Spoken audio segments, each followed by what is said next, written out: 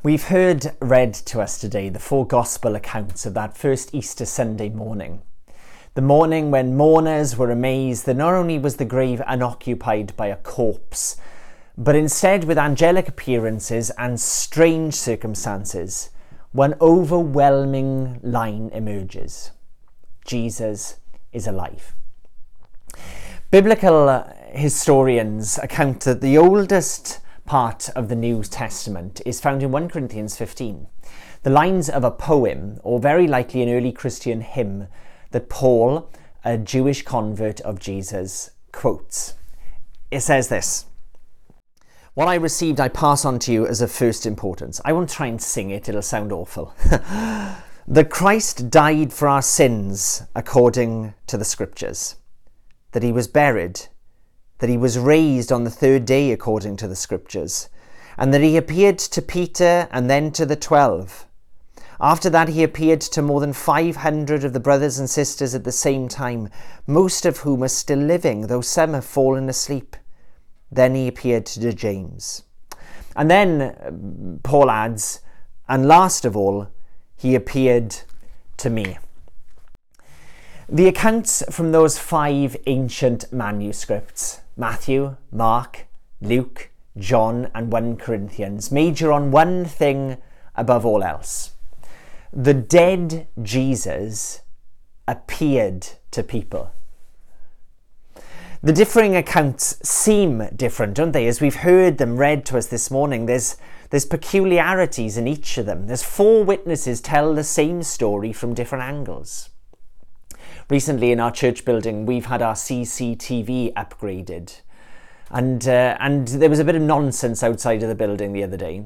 And we could see from very different angles the same thing happening.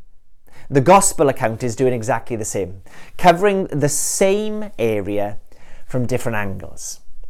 And today they form something incredible, don't they? At least 5 women make their way to the tomb of Jesus, where his body had been laid following his crucifixion on Friday. A large stone had been placed to secure the tomb, as well as a detachment of professional Roman soldiers to ensure that body snatchers weren't sniffing around. On that Sunday morning, those women find that stone had been removed and the body was missing. The Gospel tells us that 2 angels were present, messengers from God declaring that Jesus of Nazareth was dead indeed, but isn't any longer. Mary Magdalene, one of the women from whom Jesus had previously utterly transformed, from demonic oppression to blistering freedom, well, she was there, and she first left the tomb on discovering its emptiness and ran to find Peter and John. The other women encountered the angels and left the tomb to tell the other disciples. Maybe, who knows, staying in Bethany. They may have even stopped on the way to tell those 2 people on the road to Emmaus what had happened. Meanwhile, the Gospels tell us that Peter, John and Mary raced back to the tomb. They saw the grave clothes, which were the most expensive part of any tomb. And if anything was going to be stolen, it would be them. Well, the grave clothes were left folded in place. The men saw and left. The Gospels tell us that Mary stayed weeping. She looked in, saw angels, looked out, and saw the Saviour.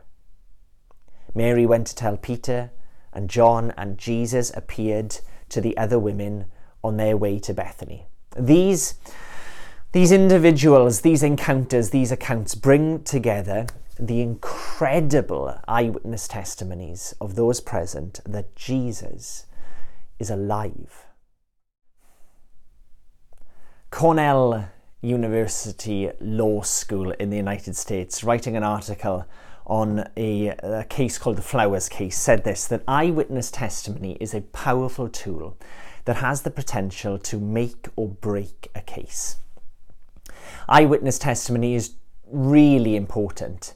It used to be the highest standard of evidence possible. But over recent decades, as other forms of evidence have been developed and technology advanced, we know that perceived biases can affect an eyewitness testimony. that if the eyewitness wants something to be true, that can affect what they claim they had seen.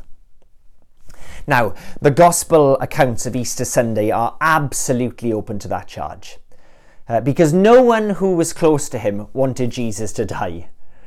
A week earlier, his followers thought that they were about to overthrow the Roman Empire, such was their hope in him.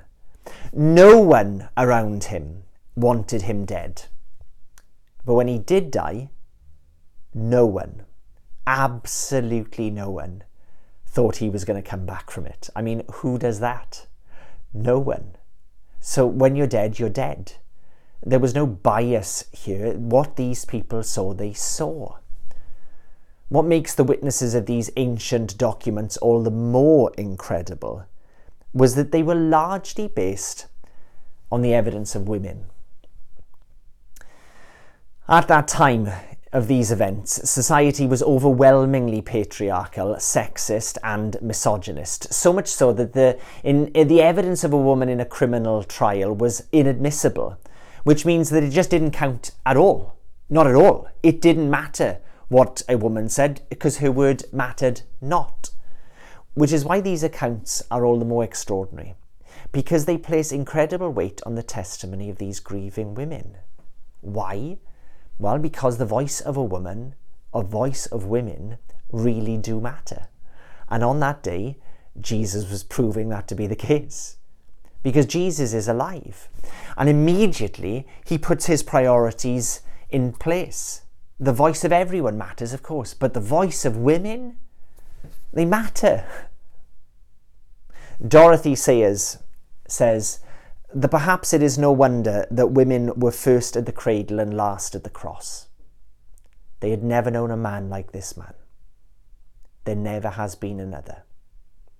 A prophet and teacher who never nagged them, never flattered or coaxed or patronised, who never made sick jokes about women, who rebuked without querulousness and praised without condescension, who took women's questions and arguments seriously, who never mapped out a certain sphere for women, who never urged them to be feminine or jeered at them for being female, who had no axe to grind and no uneasy male dignity to defend, who took women as he found them and was completely unself-conscious.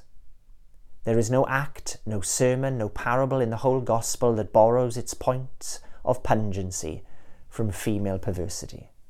Nobody could get from the words and deeds of Jesus that there was anything funny or inferior about women. You see, the Easter account is one of immense transformation, isn't it? Both of events and people. For instance, he did not stop the crucifixion. Instead, he rose from the dead. There were witnesses to his miracle. Jesus is alive. And these witnesses were transformed. They became almost immediately from witnesses alone to proclaimers of his person. Each of the Gospels tell us. Matthew says, "Do not be afraid, go and tell." In Mark, Jesus is recorded as saying, "Go into all the world and preach the gospel to all creation." Luke records that you are witnesses of these things, and the Apostle John has Jesus saying, "Do not hold on to me, instead go and tell." Why? Because throughout the Gospels, you see time and time again, Jesus almost reticent, almost bashful whenever a miracle is performed. Often he tells people, "Do not say a thing about this." But it seems on Easter Sunday, the gloves are off. Tell everyone. Why? Well, because the resurrection of Jesus is the miracle upon which everything else is built. That if Jesus hadn't risen from the dead, said the Apostle Paul, then the whole Christian thing is absolute nonsense, futile, and everyone associated with it is to be pitied more than anyone else. But these witnesses became proclaimers of a living person, because Jesus of Nazareth is alive. It seems ridiculous, of course. Dead people don't come back from the dead. And in the second part of his life of Jesus and the emergence of the gospel, in the book of Acts, in the first chapter in verse 3, Luke tells us that Jesus gave, quote, many convincing proofs that he was alive. I love that, don't you? I need that, don't you? And now, some 2,000 years later, Christians still proclaim that Jesus is alive. In fact, the entire church age is built on these moments that we've read this morning. Eyewitnesses of his miracle, the resurrection of Jesus from the dead, and proclaimers of his person, a real person, is really alive. And so when Paul says some 30, 40 years later, when he preaches in Athens, he told the crowd that God was one day going to judge the whole world by a man who he had appointed as judge, and he proved his worth by raising him from the dead. Christians didn't go into hostile, culturally insecure environments, culturally different environments, and proclaimed a spiritual resurrection. No, they proclaimed a literal, actual, real resurrection of Jesus from the dead. Paul tells us too that Jesus appeared to James, his half-brother, the son of Mary and Joseph, who became one of the significant leaders of the Jerusalem church and a writer of the part of the New Testament. I wonder what it would take to convince you that your brother is the Son of God. I love my brother dearly, but it would take a heck of convincing for me to believe that he was the Son of God. So imagine how skeptical James was hearing his brother declare him to be God the Son. What would convince James? Maybe seeing his half-brother rise from the dead. That transformed James. The entire 2,000-year history of the church is built on the testimony and proclamation of these moments. In fact, many of these people who witnessed that resurrection morning were martyred for their faith. They could have denied it. They could have said something different. They could have been spared by simply denying Jesus, but they didn't. Many went to their deaths believing, proclaiming Jesus. Lots of people die for lots of ridiculous things, but very few people would die for a known lie. These people died claiming that they had seen the resurrected Jesus. Wow. These people aren't lying. These people are saying that Jesus is alive. So what about us some 2,000 years later in an Easter with restrictions? I don't know about you, but I count myself on the side of those early witnesses. Not because I was there, of course I wasn't, but in a unique way, a unique personal way. I know that Jesus is alive too.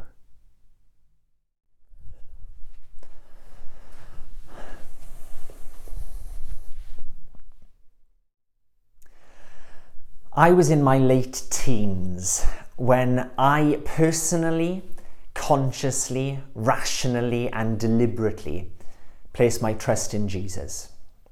I believed that he had died for my sins, that he rose again, and was inviting me to know him personally. There may not have been someone physically standing in front of me, but I knew that those events of Good Friday and Easter Sunday was being applied to me personally. That God's loving tracking system had locked onto the sort of target of my heart and had broken me with kindness and acceptance and love. I knew he was alive. And despite the fact that I had resisted for a number of years, the growing reality of it, I could no longer. God the Holy Spirit made him alive in me. And many of you know what I'm talking about. This undeniable reality that Jesus, he's alive. And since that moment, with its tears of sorrow and joy, sorrow that it was my sin, my rebelliousness, my lawlessness, my rubbish, that he died to forgive. And joy that it was my sin, my lawlessness, my rebelliousness, my rubbish that he died to forgive. Since that moment, there have been many convincing proofs, as Luke tells us, that Jesus is alive. And the Bible tells us that the same Spirit that rose Jesus from the dead invades the willing person who says yes to Jesus. So that God then makes his home with us, making us witnesses of his miracle and us proclaimers of his person, for Jesus is alive. Brennan Manning says, "For me, the most radical demand of the Christian faith lies in summoning the courage to say yes to the present risenness of Jesus." I love that. Because I'm saying all of this to you today to provoke you to that courage, to say yes to the present risenness of Jesus. Because, my friends, if he is alive, then everything can change. And everything about your life can change. That it isn't enough to carry on as we are, however noble or spiritual or triumphant you are, or however miserable or lonely or desperate you are. If Jesus is alive in this present moment, then everything can change. And to stay the same is utterly absurd. For if Jesus rose from the dead, then the Bible is true. Then death isn't the end. That what Jesus says counts. And that God is intimately and overwhelmingly interested, committed, dedicated to you and to me. Tom Wright says that Jesus' resurrection is the beginning of God's new project, not to snatch people away from earth to heaven, but to colonize earth with the life of heaven. How, my friends, how? Well, by being witnesses to his miracle and proclaimers of his person by the power of the Holy Spirit right now. So I ask you, when was the last time you told someone who wasn't a Christ follower that Jesus is alive? When? Because from these gospel accounts, we see that witnesses soon became proclaimers. Not because it was a nice idea or that it would be a good way of starting some kind of club, I don't know, let's call it the church, but rather because it was the most natural first command from the loving risen King to loved risen people. See and tell. Or in other words, pass it on. Is Jesus alive? Yes. Then pass it on. In 2013, the Washington Post published a story about a group of 10 school friends who, some 23 years earlier, or later rather, were still playing the same game of tag. You know the game, like you tag someone and then they become it. They have to find someone else, tag them, and then they're it, and so on and so on. For 23 years, during the month of February only, these 10 blokes, for it had to be blokes, didn't it, played this game. It meant for some that they had to travel by air or road to find someone else. The tagging happened at births of children's, at when someone would rock up and tag them, at a wedding, at a funeral even, where you're it was mentioned. And so aeroplane journeys or the daring exploits had to be undertaken to either tag someone or avoid being tagged. These 10 players, these friends from school for 23 years have been committed to passing it on. I wonder, my friends, for witnesses to the most incredible reality in human history, the resurrection of Jesus, I wonder if the commitment, the audacity, the outrageousness and perseverance to pass it on, well, surely to goodness it can't be less than 10 guys playing tag, can it? I reckon that for many of us, ashamedly, it is. But the resurrection of Jesus and its account isn't about shame. It's about life right now. It's about making the reality of the risen King alive in us right now because he's alive. And so today I call on that courage in you. I call it out of you. Do you believe in the resurrection of Jesus from the dead? Do you know it to be true? And if the answer is yes for the very first time, then pray with me now. Pray, Lord Jesus, I believe in you. I believe that you're the Son of God. I believe that you rose from the dead. I believe that you died for me. Forgive me, change me, transform me, heal me, save me. You can pray that right now. And if it's yes for the 1,000th, the 10,000th, the millionth time in your lives, then I wonder today, my friends, would you please pass it on? Pass it on. When was the last time you told someone Jesus is alive? Thank God that those early disciples did, and that someone passed it on. And that game of tag has been happening for 2,000 years, for it has reached the ears of me some 20 years ago and set me free, because Jesus is alive. Do not let it stop with you, my friends. Pass it on. The Apostle Paul wrote to that church in Corinth and said these words, if Christ wasn't raised, then all you're doing is wandering about in the dark, as lost as ever.